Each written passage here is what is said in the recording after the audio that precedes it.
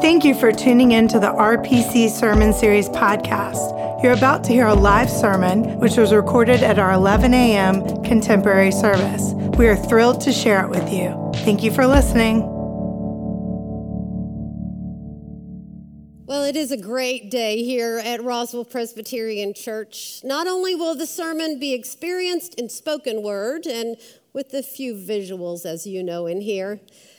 At our 11:15 service, which, they got 1 minute till call time, our children's ministry will be doing the sermon in a musical form. And if you know how much I love music and shows, you'll understand my excitement. I mean, it was super fun to do the 9:45 sermon with the backdrop of the scripture. I got into it a little bit. Anyway, the children's musical is called Fired Up. And it's introduced by the writers of this musical in this way. In the 6th century BC, Nebuchadnezzar of Babylon conquered the ancient kingdom of Judah and forced large portions of the population into captivity. It's from this period of exile that we get wonderful biblical stories of courage and faith in the face of oppression. The stories of Esther and Daniel, and the tale told in the musical, Shadrach, Meshach, and Abednego, and the fiery furnace.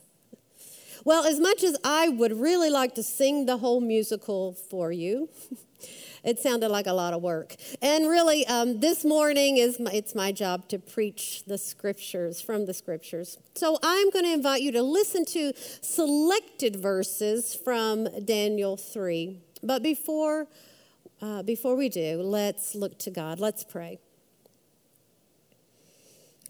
Lord, we thank you for your word, that this morning comes in pure story form, but we know that it is a story of our lives too. So open our eyes, change our hearts, even in the hearing of your word. In Jesus' name we pray. Amen. Daniel 3, I'll be starting with verse 1. Listen now for the abridged version. King Nebuchadnezzar made a golden statue whose height was 60 cubits and width 6 cubits. He set it up on the plain of Dura in the province of Babylon. Accordingly, at this time, certain Chaldeans came forward and denounced the Jews. They said to King Nebuchadnezzar, "O king, live forever. There are certain Jews whom you have appointed over the affairs of the province of Babylon, Shadrach, Meshach, and Abednego. These pay no heed to you, O king. They do not serve your gods. They do not worship the golden statue that you have set up." Then Nebuchadnezzar, in furious rage, commanded that Shadrach, Meshach, and Abednego be brought in. So they brought those men before the king. Nebuchadnezzar said to them, "If you do not worship, you shall immediately be thrown into a furnace of blazing fire. And who is the God who will deliver you out of my hands?" Shadrach, Meshach, and Abednego answered the king, "O Nebuchadnezzar, we have no need to present a defense to you in this matter. If our God, whom we serve, is able to deliver us from the furnace of blazing fire and out of your hand, O king, let him deliver us. But if not, be it known to you, O king, that we will not serve your gods, and we will not worship the golden statue that you have set up." So the men were bound, still wearing their tunics, their trousers, their hats, their other garments, and they were thrown into the furnace of blazing fire. Then King Nebuchadnezzar was astonished astonished and rose up quickly. He said to his counselors, "Was it not 3 men that we threw bound into the fire?" They answered the king, "True, O king." He replied, "But I see 4 men unbound, walking in the middle of the fire, and they are not hurt. And the 4th has an appearance of a god."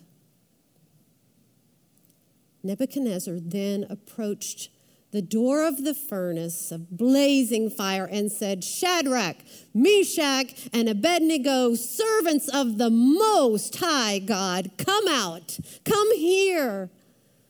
So Shadrach, Meshach, and Abednego came out from the fire.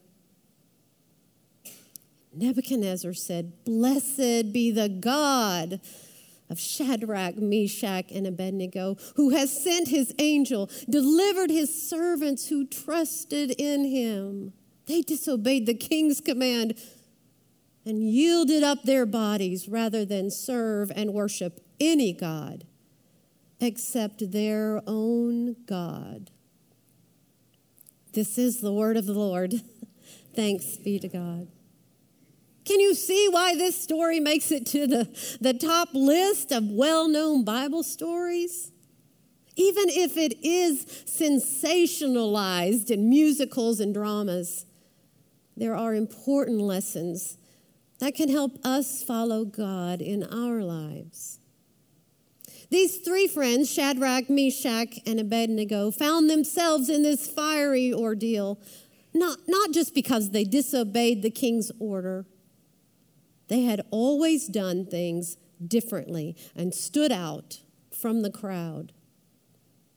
The book of Daniel, which really is mostly about Daniel, begins with an explanation as to why Daniel and these 3 aren't like the others serving in the royal court. Let me back up a little. The Babylonian Empire had been on a rampage to conquer the known world. It was a period of ruthless war and destruction. Not only did they take spoils of gold and jewels, they took for themselves the most fit and the most capable leaders from these conquered lands. So among these were Daniel, Shadrach, Meshach, and Abednego. They could have easily lost their heads and reacted to their captivity in reckless ways. But they leaned upon their heritage and responded to a call to courage. Courage that began with a lifestyle that began on the inside. These men held true to their identity. They found courage to approach the authorities and request that they be able to live life differently. It was a subtle move because it all began with a diet. You see, they were a part of the royal court. They were expected to eat in the king's banquet hall. They were to be wined and dined with the best of them, but they knew that this would conflict with their dietary laws that were a part of their identity as the people of Israel. The king's meals were rich, exotic dishes prepared in ways that meant they probably contained certain meats that their community considered not good, unclean. They couldn't, and they wouldn't bring themselves to indulge in this way. You know, what strikes me most is that they weren't secretive about it. They were honest about their convictions, but they didn't impose them on others. They chose to make a sacrifice, public, but not showy.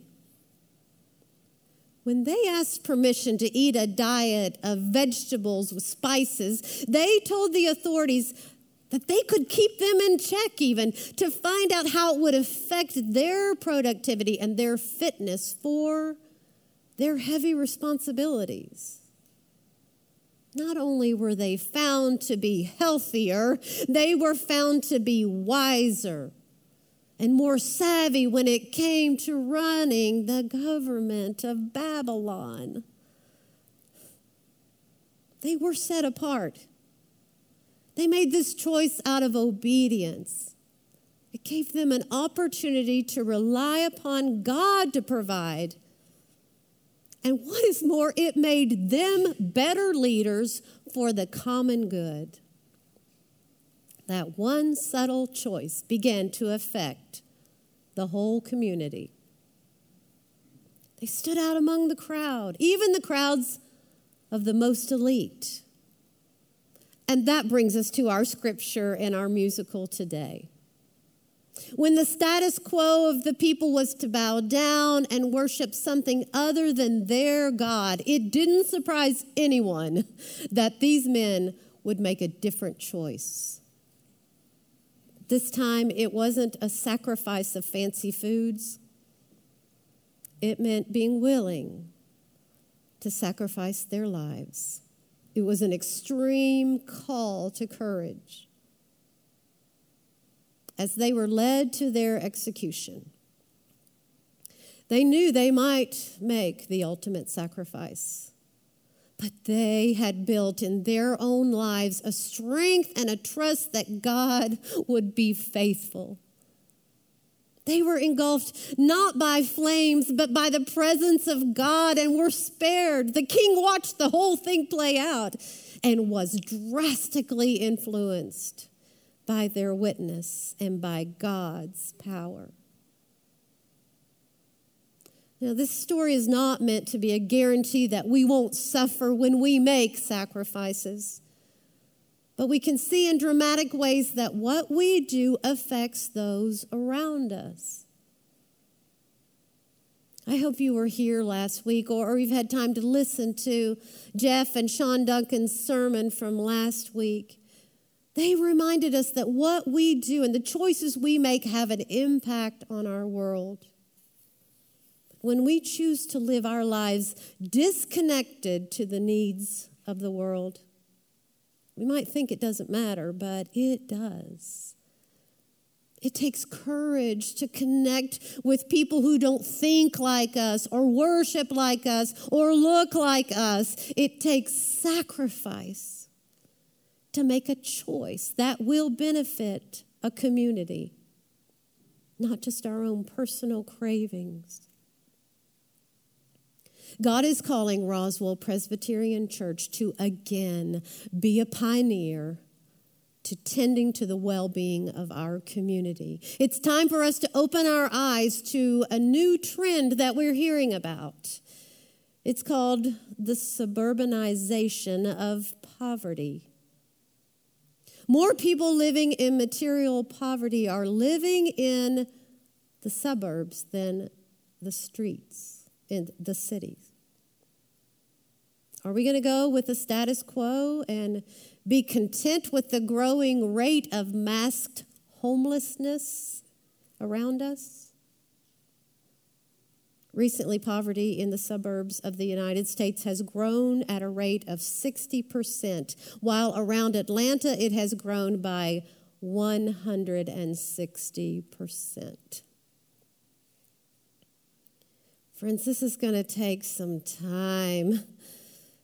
And the impact of our choices to wake up and live our lives in proximity to need is going to be slow. Get used to this word, proximity. I don't even know exactly what it will mean for us, especially when we as a church family live miles away from each other. It will take courage and creativity to experience a closeness to the needs of people in our community like we never have before. In the meantime, we're called to help lighten the burdens that people are carrying until our pioneer moves begin to help break the cycle of poverty. While our missional imagination is kicking in, we're fortunate to connect with many who are already on the front lines of meeting material needs in healthy ways. Did you know that this very morning, through our mission partnership with Family Promise, the people who have been experiencing homelessness in our area are moving their children and what's left of their belongings into a warm and welcoming shelter within the walls of this church. Yes, we are sacrificing our usual programs in a certain area of the church to make room for others this week. There'll be over 25 volunteers staying here with them, bringing home-cooked meals, sitting down and having a meal with these families who need to know they belong. When we travel to Guatemala, Mexico, and Kenya, we sacrifice our hard-earned vacation time to be close to those who are trying to make a difference in villages, desperate for clean water and education that leads to sustainability. If you haven't had time to read what gifts ranging from 2 to as many 2s as you can fit in your checkbook, please take some time to read about these snapshots. Let that sink in and hear a call to courage to help us go the second mile for mission. What sacrifice will you make, no matter how small, to live a life that God can use for others in need? You know, when I was writing our check for Second Mile for Mission, I couldn't help but notice the details of another check I had just written. I had spent what would be to most of the world an exorbitant amount of money to have someone do work in my home that I am perfectly capable of doing. But time is money, right? But what if I deliberately sacrificed that most valuable commodity of time and did the job myself next time? Added that amount of money to my gift. I know some of you are going to be checking with me to see if I do that. I don't want to underestimate the struggles and sacrifices that many of you are already making. I just want us to be intentional in the choices that we can make.